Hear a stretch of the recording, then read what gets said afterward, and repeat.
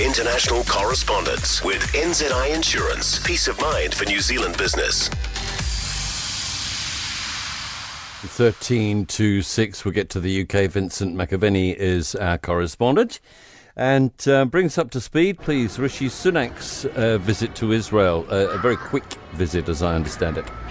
Yeah, that's right. A very quick visit to Israel following on from Joe Biden's visit yesterday. This was to give a show of support to Israeli Prime Minister Benjamin Netanyahu, but also the Israeli people in the wake of that devastating Hamas attack and all that has gone on since. Rishi Sunak saying that Israel had the right to defend itself, that the UK will support it, but I think echoing the same messages that the US gave about being very cautious about any kind of occupation when it comes to Gaza itself. And we've also heard from King Charles overnight, who has said that the UK supports the Israeli people, that it was an appalling situation that had happened, but also urging communities to build bridges from one another and to not get too bogged down in online discourse.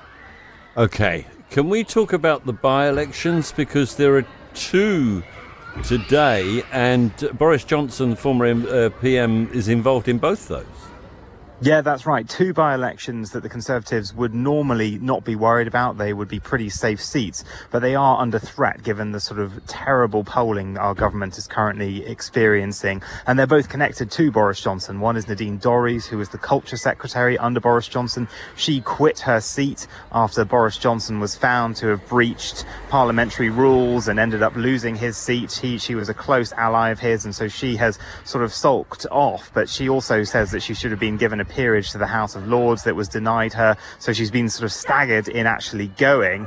And then Chris Pincher was the MP, if you remember all the way back to when Boris Johnson was ousted. It was his alleged groping of a person in a public venue, and then Boris Johnson's perceived cover-up of what had gone on that then led to him to go. Chris Pincher has been investigated subsequently and been found to be in breach of rules governing what MPs do, and so he is now gone as well. But as I say, the Conservative Party in trouble in both these seats, which would normally be completely secure. There is a chance Labour could take them both.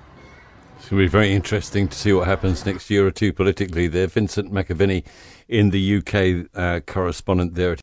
For more from Early Edition with Kate Hawkesby, listen live to News Talk ZB from 5 a.m. weekdays or follow the podcast on iHeartRadio.